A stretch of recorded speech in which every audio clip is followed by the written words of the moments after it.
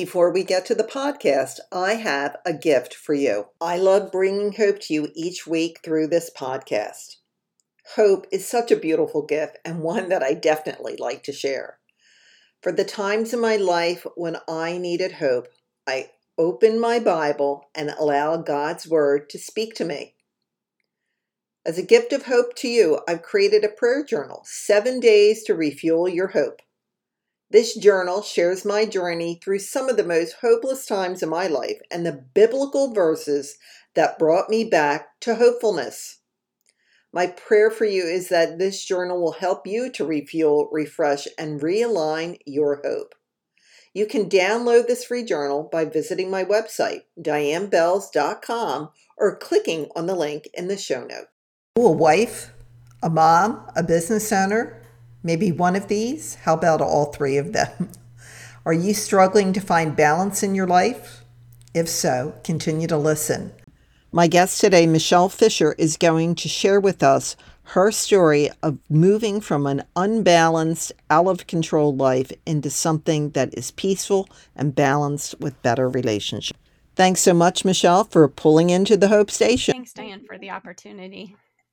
So let's just start a little bit, because this story you told me previously starts with your son and something that tragically happened to him. If you can just put us there and then walk us through that hopeless situation you were faced with and what you've done to get to where you are now. Okay, so about 7.5 years ago, my son was a happy, healthy teenager, straight A student, all advanced classes, played soccer, great kid. And he literally went downhill in a couple hours. The doctors thought initially he had had a stroke because he lost cognitive function. He lost a lot of different functions in his body, and they couldn't figure out what was going on. They ruled out that it was a stroke. Well, where did this happen at? Where did this incident with your son, where was he when? Oh, it was November 11th of 2014. We were out to lunch and he just started having problems. So you were just eating lunch and your son. Yeah, he started having problems communicating. He started just not acting himself. And just like, I just see him declining, like physically. And it just was like this eye-opening experience. Like, what do I do? Where do we go from here? And it just seemed to get progressively worse, that we ended up at urgent care sent us to the ER. And by the time he got to the ER, he couldn't even read. He couldn't, do basic math. Like, he couldn't remember anything. He couldn't even talk. So it was just as a mom, it was crazy because he was fine just a couple hours before. That has to be so devastating, just to see that. Like, I'm sitting there in a restaurant with you and watching. I don't know what I would do. So what happened once he was in the hospital? Well, they did some tests and they basically said, hey, he didn't have a stroke. They sent us home, said, watch him. The next day he couldn't even dress himself. So I took him to the children's hospital. They did a bunch more tests and kept him in the hospital for a few days. And they couldn't figure out what was going on. He was in and out of the hospital for the next month. And finally, somebody said, well, we think he maybe had viral encephalitis. But we're not totally sure because they didn't do the right kind of test the first hospitalization. So it just brought us on this whole journey of trying to figure out what was going on with him. He continued to be in and out of the hospital. I had a bag packed. I'd never, ever ridden in an ambulance. I've ridden in more ambulances than I can care to admit. Never had called 911 for a child before. Unfortunately, he's had to do that. So it's just a very emotional time period. As a mom, like, you want to help your kid, and I couldn't, fix anything because the doctors couldn't even figure out what to do. I mean, we brought him literally all over trying to get answers. Mayo Clinic, brought him to NYU. We've got tests done at Columbia Presbyterian. We brought him to Yale. We've brought him all over the place, trying to get the answers that we needed. Even brought him to a doctoral presentation. They presented his case in California. So, Sounded like you were doing a whole lot. Did you ever come get an answer to this rapid decline? well, we get little like pieces here and there, but Mhm. nobody like could say, "Hey, this is your fix it." A few years after everything started, even Mayo Clinic is like, "Oh, this is part of it," but they're like, "We don't know everything that's going on. We can't pinpoint what's going on, but we think that this may fix it." Well, what they said, this autonomic dysfunction played a little bit of the part in it, Right. but nobody looked at like nerve testing. Nobody looked at like a lot of this other things. So about 2.5 years in, he got diagnosed with a rare autoimmune disease. But again, it still didn't answer all the questions because his body still kept attacking itself in other ways. So So what it kind of wasn't what were these attacks? What was happening? What were you seeing that you had to call 911 and rush him to the hospital? well, like he would have problems breathing, or one time he Mhm. would his body just started like shutting down, or like he would have blood in situations where he shouldn't have blood. His body just like would just decline rapidly, like his functions, like almost like I don't know. I just remember the ambulance the one time the guys were just like trying to figure out, okay, what do we do? Because just he was declining just so rapidly. You know, Was he just losing consciousness or losing ability? I'm just trying to get a picture of yeah. what I was mean, going there was on. some consciousness, Right. going in and out. There was some, bodily functions were having issues. He had problems with his heart rate at points and times, different times. He would pass out repeatedly. He just, I mean, they're different situations all the time. I mean, just and that was the weird part is that there was no Yeah. rhyme or reason that these things would happen. I mean, his gallbladder stopped working, and he had problems with his kidneys and his bladder, and digestive system issues, and like all different. It attacked, like he kept getting staph infections, and they couldn't figure out why, and just Wow. all kinds of weird things that are not common. Well, even when you're looking at it, it looks like something. When you're saying it, I'm seeing something in his body, just saying, "Well, let's go here now. Let's go here. Let's go here." That you could see the confusion both from the doctors and your standpoint. How was your son during this period of time? Being a teenager is tough enough. Yeah, he just felt like, everybody had given up on him. He lost basically all his friends. He's a Oh, freshman in high school when he got sick, and nobody stopped calling him. People stopped coming by. Um, you know, his sister became, his biggest confidant, which was great. But, it's really sad when he feels like nobody cares about him. So that was really hard. As his mom, he knew I was batting for him and I would do anything. But, it's hard for me because like I didn't take care of myself. My world revolved around sleeping next to him and doing all these things for him, which took a toll on me personally as well. And on my relationships, not only with my husband, but friends and family and that kind of thing. So, it's yeah, just an all overall, encompassing, right? you know, my relationship with my daughter suffered as well. I Because mean, they when you're, become the center point of your life at that. Yes. So what yeah. happened? Your story. How is he doing now? Just a Well, right now, fortunately, he's stable. I mean, he gets monthly infusions. He gets about 24 hours every 28 days of medication, to help keep him stable. And there's still issues that he has. He gets, we have to go get treatments at the doctors for other things. And there's still things that they don't know, still more tests that they're running. His cognitive function still isn't there, unfortunately. Like he can't do math. His memory's still not the best. And I mean, he had scored fives on our FCAT, which is like the highest you could get at the time. And he can't even do simple math problems. He can't even do like 2 + 2, So that just watching your son in this decline had to have a major impact, like you said, on yourself and your family. So what was your turning point? Are you still feeling hopeless, or what? How are you feeling right now, Michelle, with all this? Well, Diane, I think the thing is, it's like, I didn't realize the toll it was taking on me, and about 2.5 years ago, like it took such a toll that I ended up, I got up in the middle of the night to go check on him and go to the bathroom, which was common.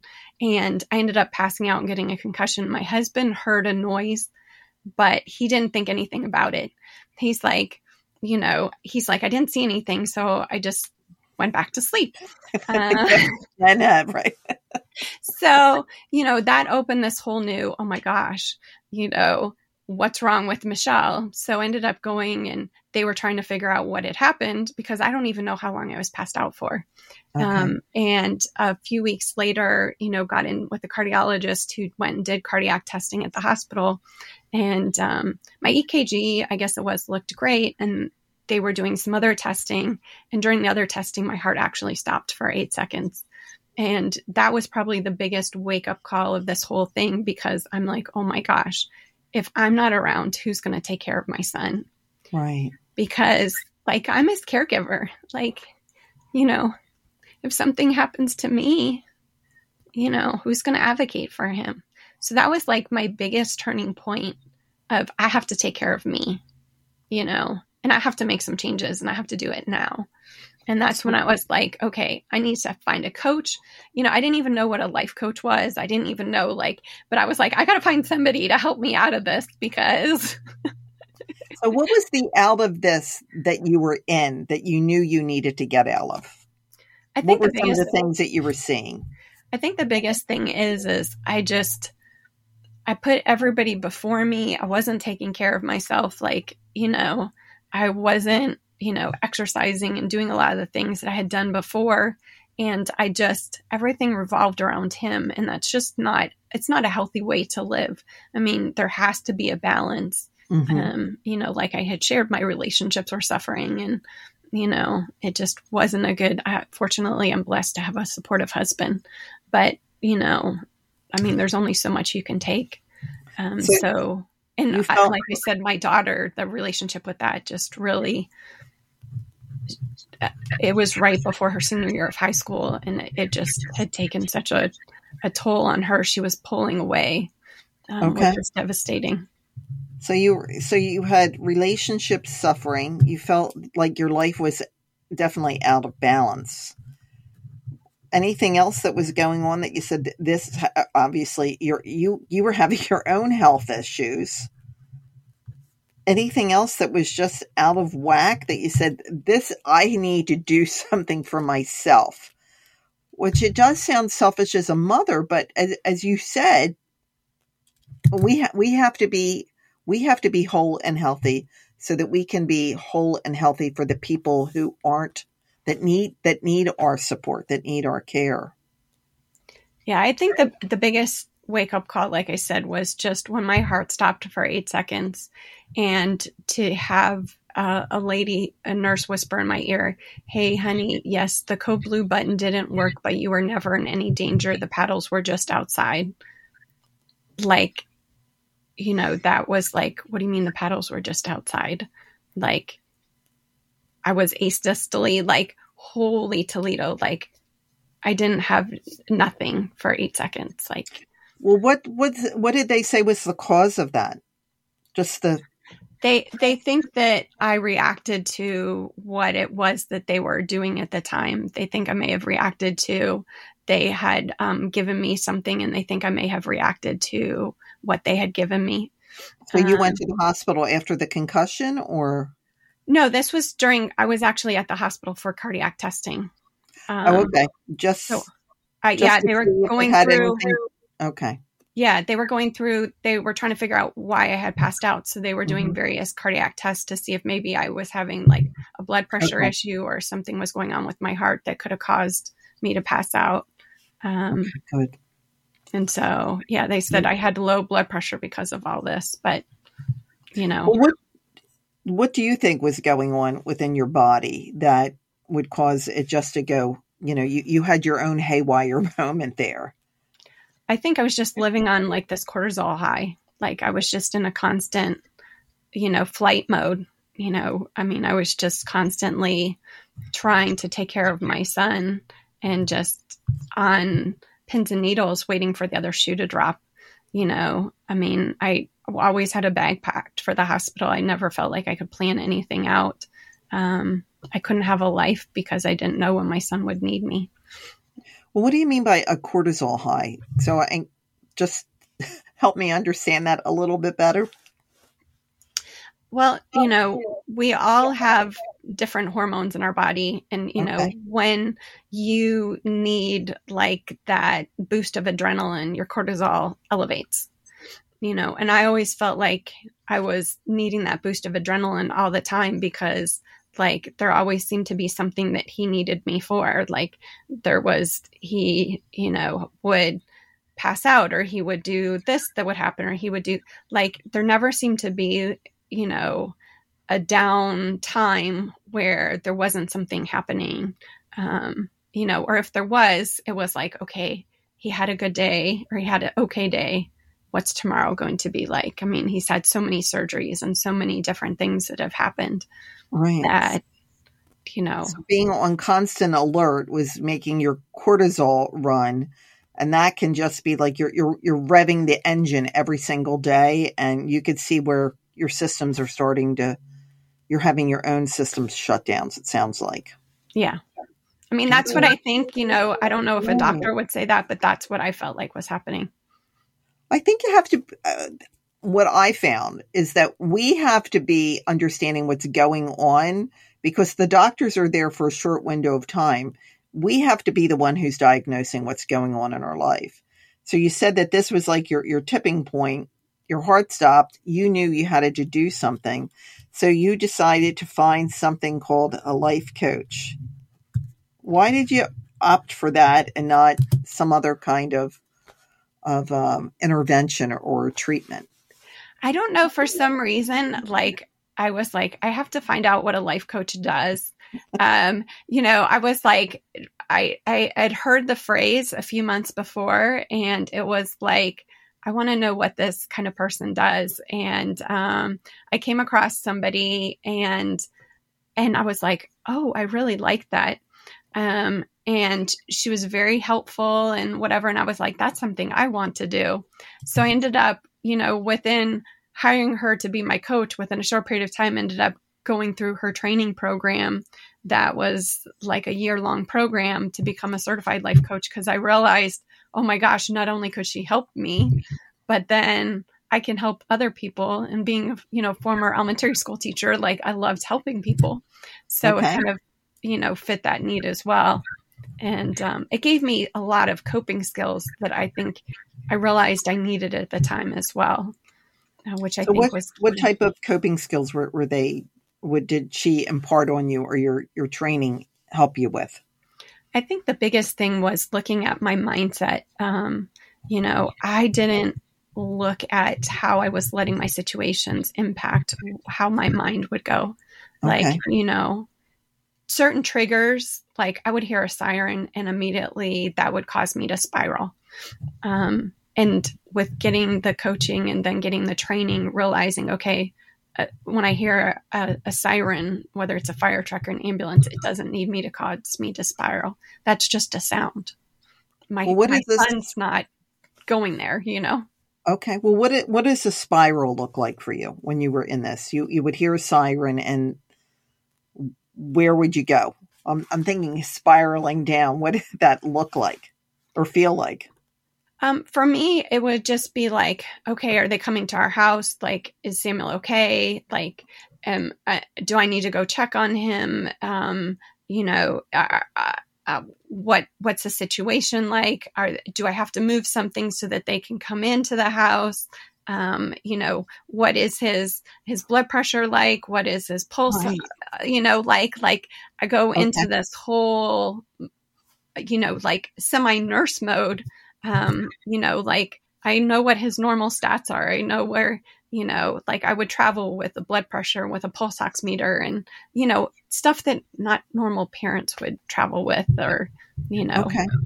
So when you would hear it, it would trigger that response, but it was putting you again into that fight or flight. Like, I got to do something, even though everything was okay at that point with your son. So what were some of the things that they were helping you with your mindset?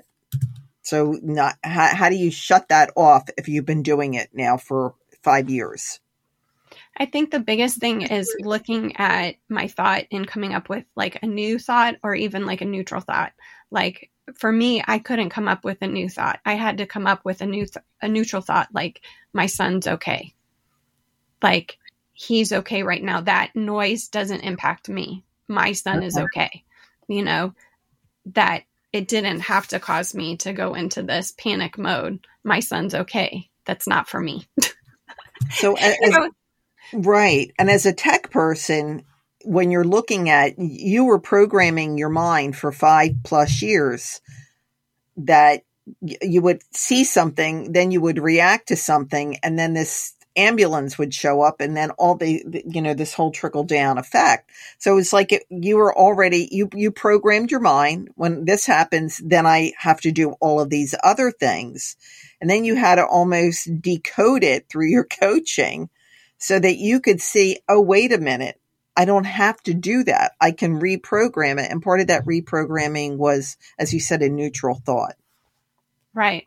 And then once I got through, okay, I can hold a neutral thought, then it was, okay, now I can move on to not only just a neutral thought, I can go into a positive, thought, a new thought of, my son's improving. Okay. My son, he's going to be getting better. My son, he's not going to go to the hospital. My son, and so every step of the way, it was, I felt like each step I was taking was a positive step. And with changing my mindset, it helped me to realize, okay, I see these blocks that I'm encountering, and we all have blocks in our life. We all have these, things. And it helped me to realize I'm not the only one. Other people have those as well. And, Right. if I can do this, I can help other people to do that. And like you said, I mean, it's not just in life, but it's in technology, it's in business, it's in, we all have some kind of hurdle that we have to overcome. To do So, all that. Well, it sounds like even you had to create a whole new step-by-step process. You had the old process and response. Then you created the new step-by-step process. When this happens, then I have to just reprogram your mind. So by working on that, by shifting your mindset, what changed for you, Michelle? I think the biggest thing that changed is I got so much peace. I Mm. think that was the biggest thing, is that, I can hear an ambulance go by and there's not this anxiety. There's not this worry. There's this, okay, my son's here. He's fine. I got to pray for those people. Like there's a whole different way of viewing it now. There's just a whole different switch. It's not just the mindset, but it's just okay, he's okay, but now I need to pray for whatever else is going on that's causing that ambulance or that siren, which I think is huge. And then, it's helping other people, like I said, even within our family unit, with dealing with situations when they happen. So Not only the coaching, from what you're saying, how did that improve your relationships? It made a big difference, especially with my daughter, because I was able to focus that time on her and listening to her. I think, as a teenager, she needed to know that her mom listened and cared about what was going on, Okay. did things that were important to her, scheduling time, doing different things. And, even just on Tuesday, she said to us, she's like, I don't know even how to thank you guys for what you're doing. She's like, I just can't put into words for what you've done for me. She's like, I'm just so very thankful. She's like, I just love you so much, and it's crazy to me. I mean, we would do date nights, we would do activities. And she would be like, okay, does this count for our date time for this period of time? Or do we have to schedule something else? Or, we would purposely schedule that time. So I think that it completely, and even my husband and my relationship, it's like we've fallen back in love like we were, 20 plus years ago. Ooh. So it helped me to realize how I needed to change the way I was viewing things and invest back into the people who I love and care about. I've been doing that into my son, but I started first with my family and then into my friends and other people. Okay. So you feel your life is back in balance or more balanced than it was before? Oh, it's so much more balanced than even it was before he got sick. The relationships are better. The communication is better, which I think is important. So I'm hearing that fabulous quote, God works all things for good. For those who are called according, love him and are called according to his purpose. So this is where so often we think that these hardships in our life, that it's destines us for a life of continued hardships. And you were able to take a firm stop. Your heart stopped. You took a firm stop, and then you said, I need to stop doing some things and start doing some things differently. And just how all of that changed. So how does that help you going through that situation that you've been through, which is, incredible. I had my own challenges with my own children, with my daughter especially, who had passed away. But during that time of just feeling like you're doing everything to keep them alive, and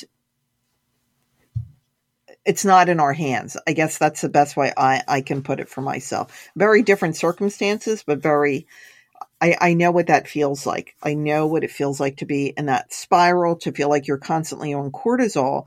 And when you look at these triggers in the cortisol, and then you're saying you got to this place of peace, was it just the coaching, or was there other things that you had in your life or developed in your life to make that peace a central focus for your life?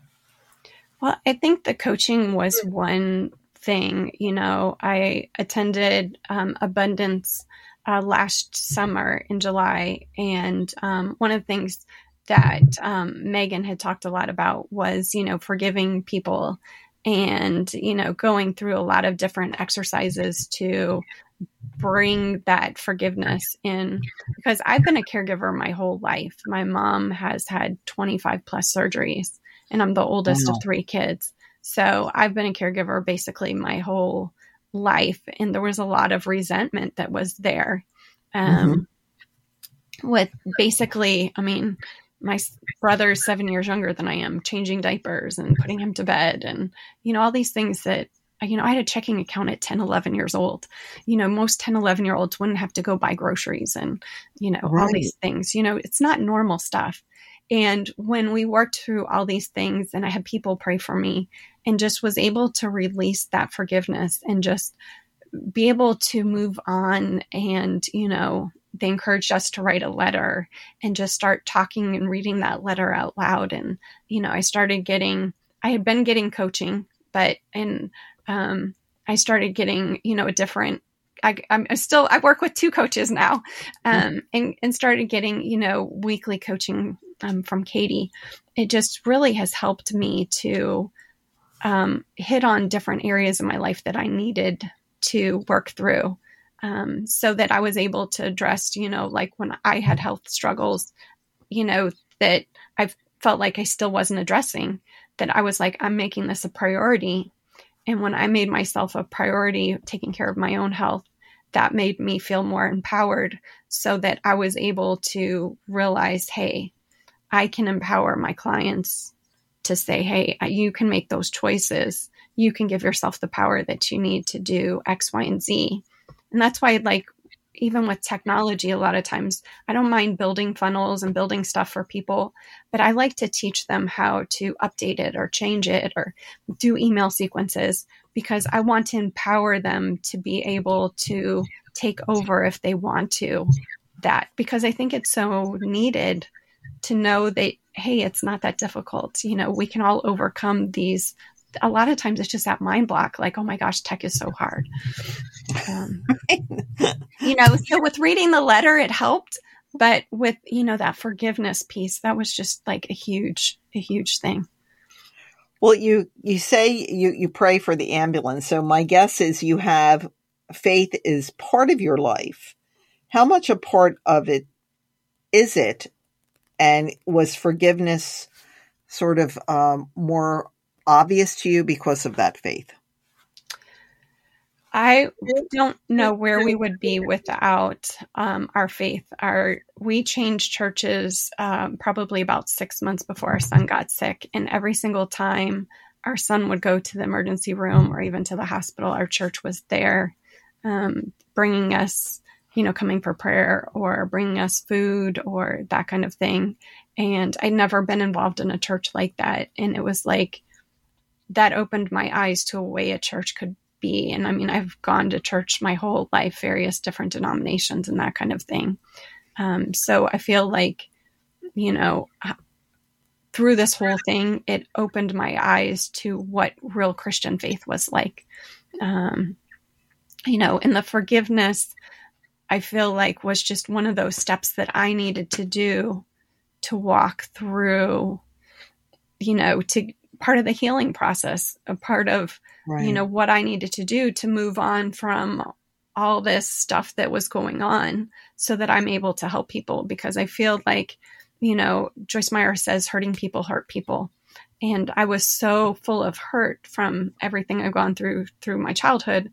And then through even hearing from this children's hospital that, you know, it was all in his head, when I came back with proof from Mayo Clinic and from NYU and from Columbia Presbyterian and from Yale saying, look, we have tests that show that he has things wrong with him, you know, and I bring that to the children's hospital and they'd still be like, no, I'm sorry.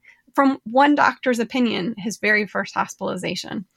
You know, it's just, there was forgiveness of. Right. Of all the people who've spoken these things into your life. Well, let's go before unforgiveness. How did that feel? Go from a coach's standpoint. Where in your body were you feeling it? And then what happened with this forgiveness? What happened, you know, body, mind, and spirit when you continue to release these people? Well, I think probably, like, when it comes to like his care, probably one of the biggest unforgiveness things is he was hospitalized at the children's hospital.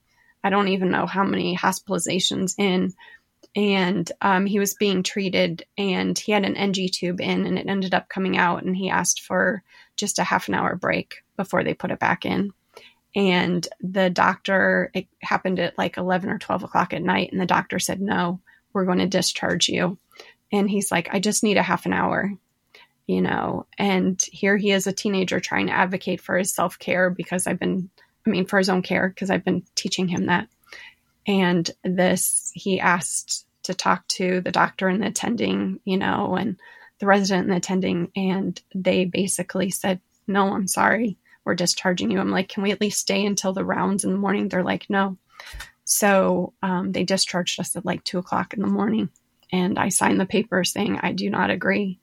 And I told my husband, I said, if God forbid something happens to us on the way home, because I had not gotten any sleep, you know, because it's 2:00 in the morning, 3:00 in the morning.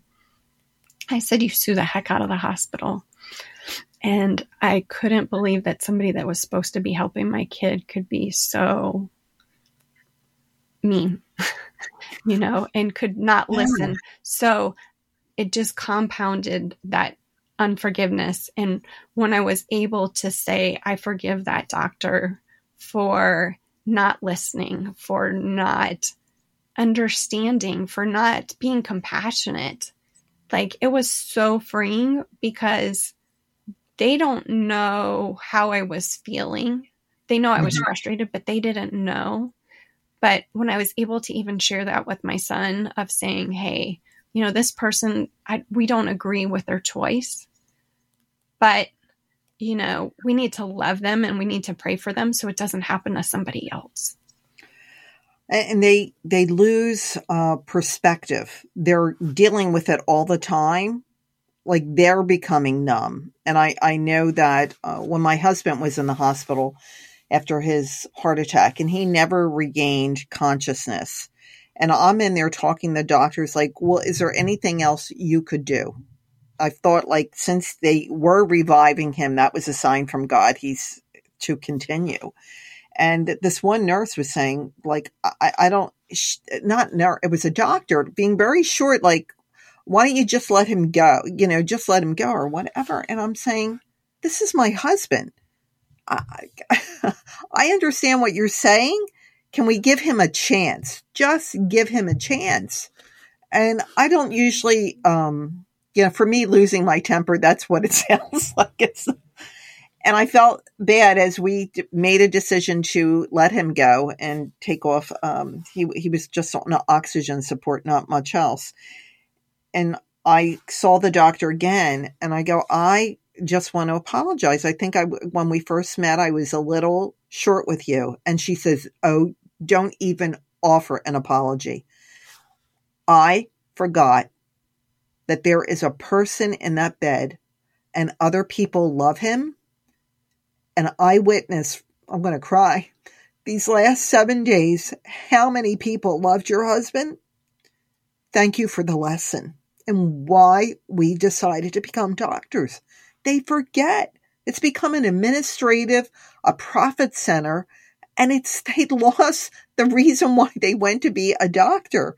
And that is to help and heal others. And those others are more often than not just the patient, but the parents, the spouse, the children, whoever else is involved.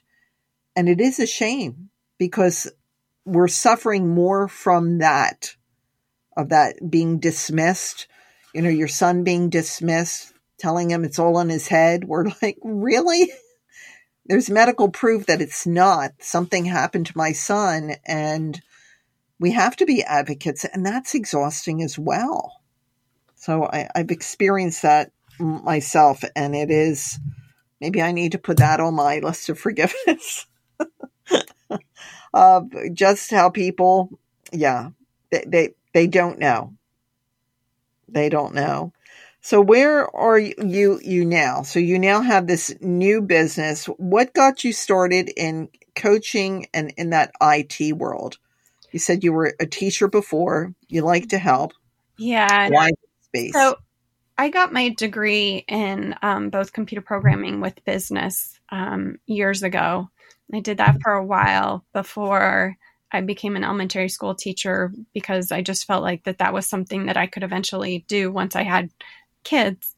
And I did that up until right before my son got sick. Before he started high school, the school I was working at was an extended day school. And literally when they were middle school, I woke them up and I would go to work and they would get home and I wouldn't get home until an hour after they would get home from school. So I was like, I didn't want his high school to be like that. I wanted to be around more for him. So I decided to substitute teach when he went to high school, which was shortly before he got sick. But I decided, to become a coach once my life changed with my health. And I did life coaching for a while. And, somebody had told me you should be a caregiver coach. And it was still too raw because I'm dealing with it on a daily basis. Even like a few weeks ago, we had an issue with his nurse got sick. His normal nurse got sick and we had to have a substitute nurse. And then she did things crazy. So, and again, it taught me a whole lot about, working with different people. And I was and even she said, she's like, you had a very warm and welcoming home. And I mean, I went out of my way to make her feel good, but I realized how routines that we set up with our normal nurse weren't in place, even though I tried to set things up, so, with doing life coaching, I realized that there was such a need with coaching for people that needed that tech. And, I actually got frustrated myself with some of the tech stuff. And I'm like, why am I so frustrated? Well, a funnel I had gotten was so complicated. I'm like, it doesn't have to be this complicated. And so I try to encourage people to have more simplistic stuff, to have. Well, what is a funnel? Because not everybody listening would even understand what that is unless they're pouring something from a bigger bottle into a smaller bottle. So a funnel is basically a way for you to get information from somebody. So maybe you want them to give you an email address or register for an event or buy a product. You can have a funnel to buy a product. Maybe it's a funnel to, direct them to get more information from you, to give you more information. So basically the difference between like a website is you're educating somebody, and a funnel is more to get information from somebody, in my perspective. Okay, so that's why when I'm on Facebook and they're showing the weight loss things and I click it, they immediately want me to give my email. That's part of a funnel. Correct. Yes, ma'am. Okay. So, and to me, it doesn't have to be this complicated thing. You can give basic, points of features and benefits. And if you want to do a video, great. And then just get their email or get them to register for an event or, even, sorry, my dog's dreaming over here. Sounds like a good one. So, but it doesn't have to be this complicated thing. Like a lot of Right. people think tech has to be super complicated. And, I just like to try to make it, maybe it's an elementary school teacher in me, to break it down in a way that somebody can understand in a simple way. And again, like I shared, I like to empower my clients a lot of times too with, these are the steps that you can take so you can take over management if you want to, or I can continue to take care of something for you. Well, you see how nothing is ever lost in God's space. So even when you're going back and saying, I decided that I was going to quit my full-time job so I could do more substitute teaching so I could be available for my son. You had no idea what was coming down the track. So then you have your elementary school teaching, you have your IT degree and experience there. And then during this space of you taking care of your son, then all of a sudden saying, Michelle, we need to get your attention. So we're just going to get your heart to stop for a few seconds, just a few seconds. And as the nurse whispered in your ear, you're okay. Everything was okay. My guess is that was like an angel nurse. So it's like, tell her she's okay. And then you making that decision, like things have to change. And you made a decision. You made a choice. I'm feeling hopeless. I'm feeling my health is at risk. My relationships are at risk.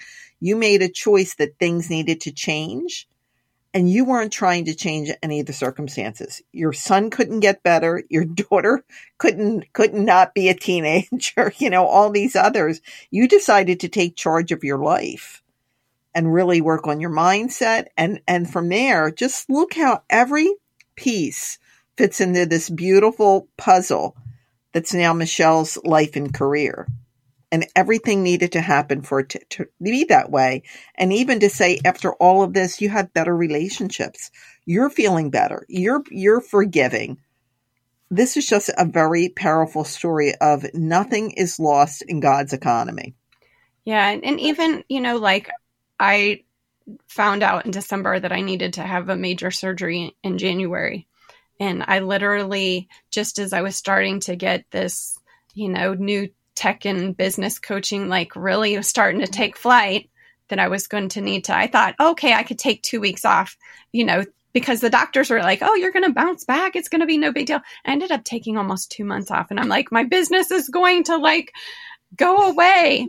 And literally that was probably one of the best things that could have happened, because I was able to really focus on myself and really focus on, okay, I need to take care of myself and healing my body, and really focus on what's important to me, and prioritize, where am I going to spend my time?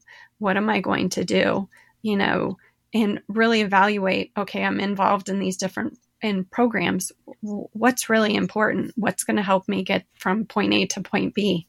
And it really, that time period was like, I really had to like reach out to God and be like, God, I don't understand. Everybody's saying that I should rebounce back, and it's taking so much longer, and even 2 weeks out from my surgery, the surgeon's like, hey, things aren't healing the way they're supposed to. I think I might have to do another surgery. I'm like, dude, you've already had 3-hour surgery. Like, I don't want you going back in. And it was just like, I reached out to everybody and said, please pray for me when I go back in 2 weeks that he won't have to do another surgery. And it just was like getting on my face and being like, okay, God, like, I give up, I'm not going to push it anymore. I'm just going to, be more cognitive of what's going on, and I'm going to just trust you. And, March and April were the best sales that I've ever had, and after not doing anything for 2 months, I got this, Michelle. Just take care of yourself. How many times do I have to tell you? And I literally was like, how is this even going to happen? And to hear like Coach Katie tell me, she's like, Michelle, you encourage me, you listen, you implement, you do what you're supposed to be doing. And, that I'm coachable. I think that that's the key,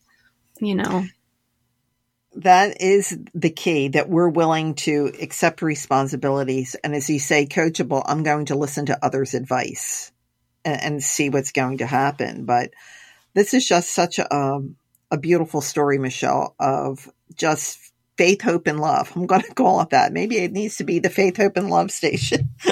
But, your love for your son, your love for your daughter and your husband, and just even feeling the way that you're treating your clients, it's with love, because I want to empower them. So many people in your business would say, well, I'm going to make sure that they can't figure out how to do anything themselves, so they're always sort of attached to me. You're saying, I want to empower you so you can feel less frustrated and more capable, and you're going to be more successful in doing that. So what would you offer as, 3 points of advice for anyone who was in your situation, that you got to the bottom and saying, life has to change? What's some things that you would advise them to do maybe before they hit the bottom? I think the first thing is definitely look at your self-care. I didn't have any self-care routine, no nothing. And if I would have invested in some kind of self-care, I think that would have made a world of difference. So I've made that a priority. First thing I do, 4 to 5 days a week is exercise and take care of myself. Okay. So another thing is to definitely make sure that you have, faith in your quiet time, and really lean into God, because even though it was funny, because there were times I'd go to the chapel when my son was in the hospital, and I'd just be like, God, I don't understand. And our pastor a few weeks ago talked about how sometimes we get mad at God, and that's okay. We just need to ask him to forgive us for getting mad at him, because we don't see the big picture. We just need to lean in and just know that he knows it all. Like, we don't know why things happen. We just need to trust him and know that if we lean into him, that he's going to work it all out. And then the last thing is that, whether it comes to business or life or whatever, is to definitely hire a coach or hire somebody to kind of help you work through whatever it is. because I feel like without a coach, I couldn't work through a lot of the feelings and emotions and a lot of the things that I had going on, because I didn't know how to tackle a lot of the things. I needed somebody to kind of help me work through a lot of the situations that I was dealing with, because I didn't know the depth of a lot of the issues I was having. I didn't know how to, I needed an outsider to kind of say, hey, have you thought about this? Or, let's work a little deeper and ask me a couple more questions about this. And, something I was dealing with, it may not even be this actual situation. It may be having to deal with something that happened in childhood that I was, basically connecting, like being a caregiver brought back all these feelings of things that happened in my childhood that I needed to deal with, Yeah. So with having a coach, it just really helped me on a whole different level that I don't think I would have been able to get to the place where I am now. Okay. So it is that three-prong approach. And when you look at, so often it just feels like new agey self-care. We have a body, a mind, and spirit, and it has to be in good working order. And from what you're saying, the body part was you're doing exercise. The spirit part is very much, having that alignment, that relationship with God, and then your mind part. And that's where the coach comes in. And you can see that triune taking care of yourself really has to take care of all three. Can't be just one. And you can see that some people are doing one aspect of it. They're not doing those other two pieces, which really is like that wobbly stool. You say three-legged stool. All three pieces have to be in place for us to be whole and, to continue the healing process. So thank you, Michelle. This was a very wonderful conversation. Thank you for coming into the Hope Station, for sharing hope with all of us, that even when, your son is not healed, but you're still hopeful, you haven't given up, and you've turned your life around. You've turned it into, as you said, better relationships. You have a new business that you sound excited about, that it's helping other people. And even in the midst of these hopeless times, there is hope for us. So thank you for sharing your beautiful story of hope. Thank you, Diane, for the opportunity. Yeah, I just, every day I still continue to pray for his healing. And again, I know God can heal him in supernaturally. He can heal him through doctors, or it can just be a process, or he may just decide it's, something that he has to deal with. And I'm okay with that. It's just one of those, it goes back to the mindset. But I think that it's just, I'm very thankful that, 2+ years ago, I decided to hire a coach to help me work through all this, because I wouldn't be the person that I am today. And I'm thankful that I'm able to help other people, because I think that that's a huge part of it as well. Because like you said, I can share that hope with other people, both in the tech and with the coaching aspect. And I think that that's important, that people, they don't get stuck in that feeling like there is no hope, regardless of what the situation looks like. Without they don't have to stay stuck. Well, it's just even the power of hope. And when I'm studied even to I didn't name this, God did. But when I look at that, how powerful and important it is. And we all have something that we have done our whole life. And that's why I call that hope is my blessing. It's something that I bring. It's something that I do. It's just part of it. And when we can understand that, through that God has designed us in a special way, He's designed your son in a special way, that these special times sometimes are crafted and molded through the hardships that we've had. And it's just, that's the power of story. Someone else is going to relate to your story, Michelle, and say, I needed to hear that. I do love good transformational stories that are based on faith, hope, and love. And with Michelle's story, an extra ingredient called coaching. Coaching was definitely a life changer for Michelle, really putting her life back into balance and improving her relationships with her children, with her husband, with herself, and with her God. So if you would love to experience the power of coaching, let me know. In my show notes, I have a link to my website that you can book a free coaching consult call. It could be 15 minutes that could really just open the door for you to see the power of investing in yourself through coaching. And for my life, coaching made the Hope Station a possibility. It took a dream, it took a prayer, it took guidance that I had, and it made it a reality. So let's do coaching together. I would love the opportunity to personally meet with you, hear your story, and show you the power of coaching in your life. So until next week, I wish you a beautiful and blessed week full of hope.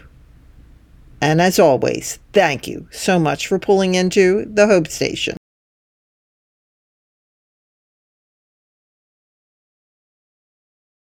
Before you leave, I have another free gift for you. What are you looking for in your life? A new career? Stepping into your purpose? Restoring passion in your everyday life? Are you ready to step into the new life God has planned for you? And He does have a plan for you. And that gift is to experience the power of coaching. Coaching helped me through my painful journey when Joe, my husband, died. Coaching eased me through this transition to move to Florida. I wasn't sure why the Lord was bringing me here and what His plans were for me. Coaching gave me clarity. Coaching was essential in making the Hope Station podcast a reality.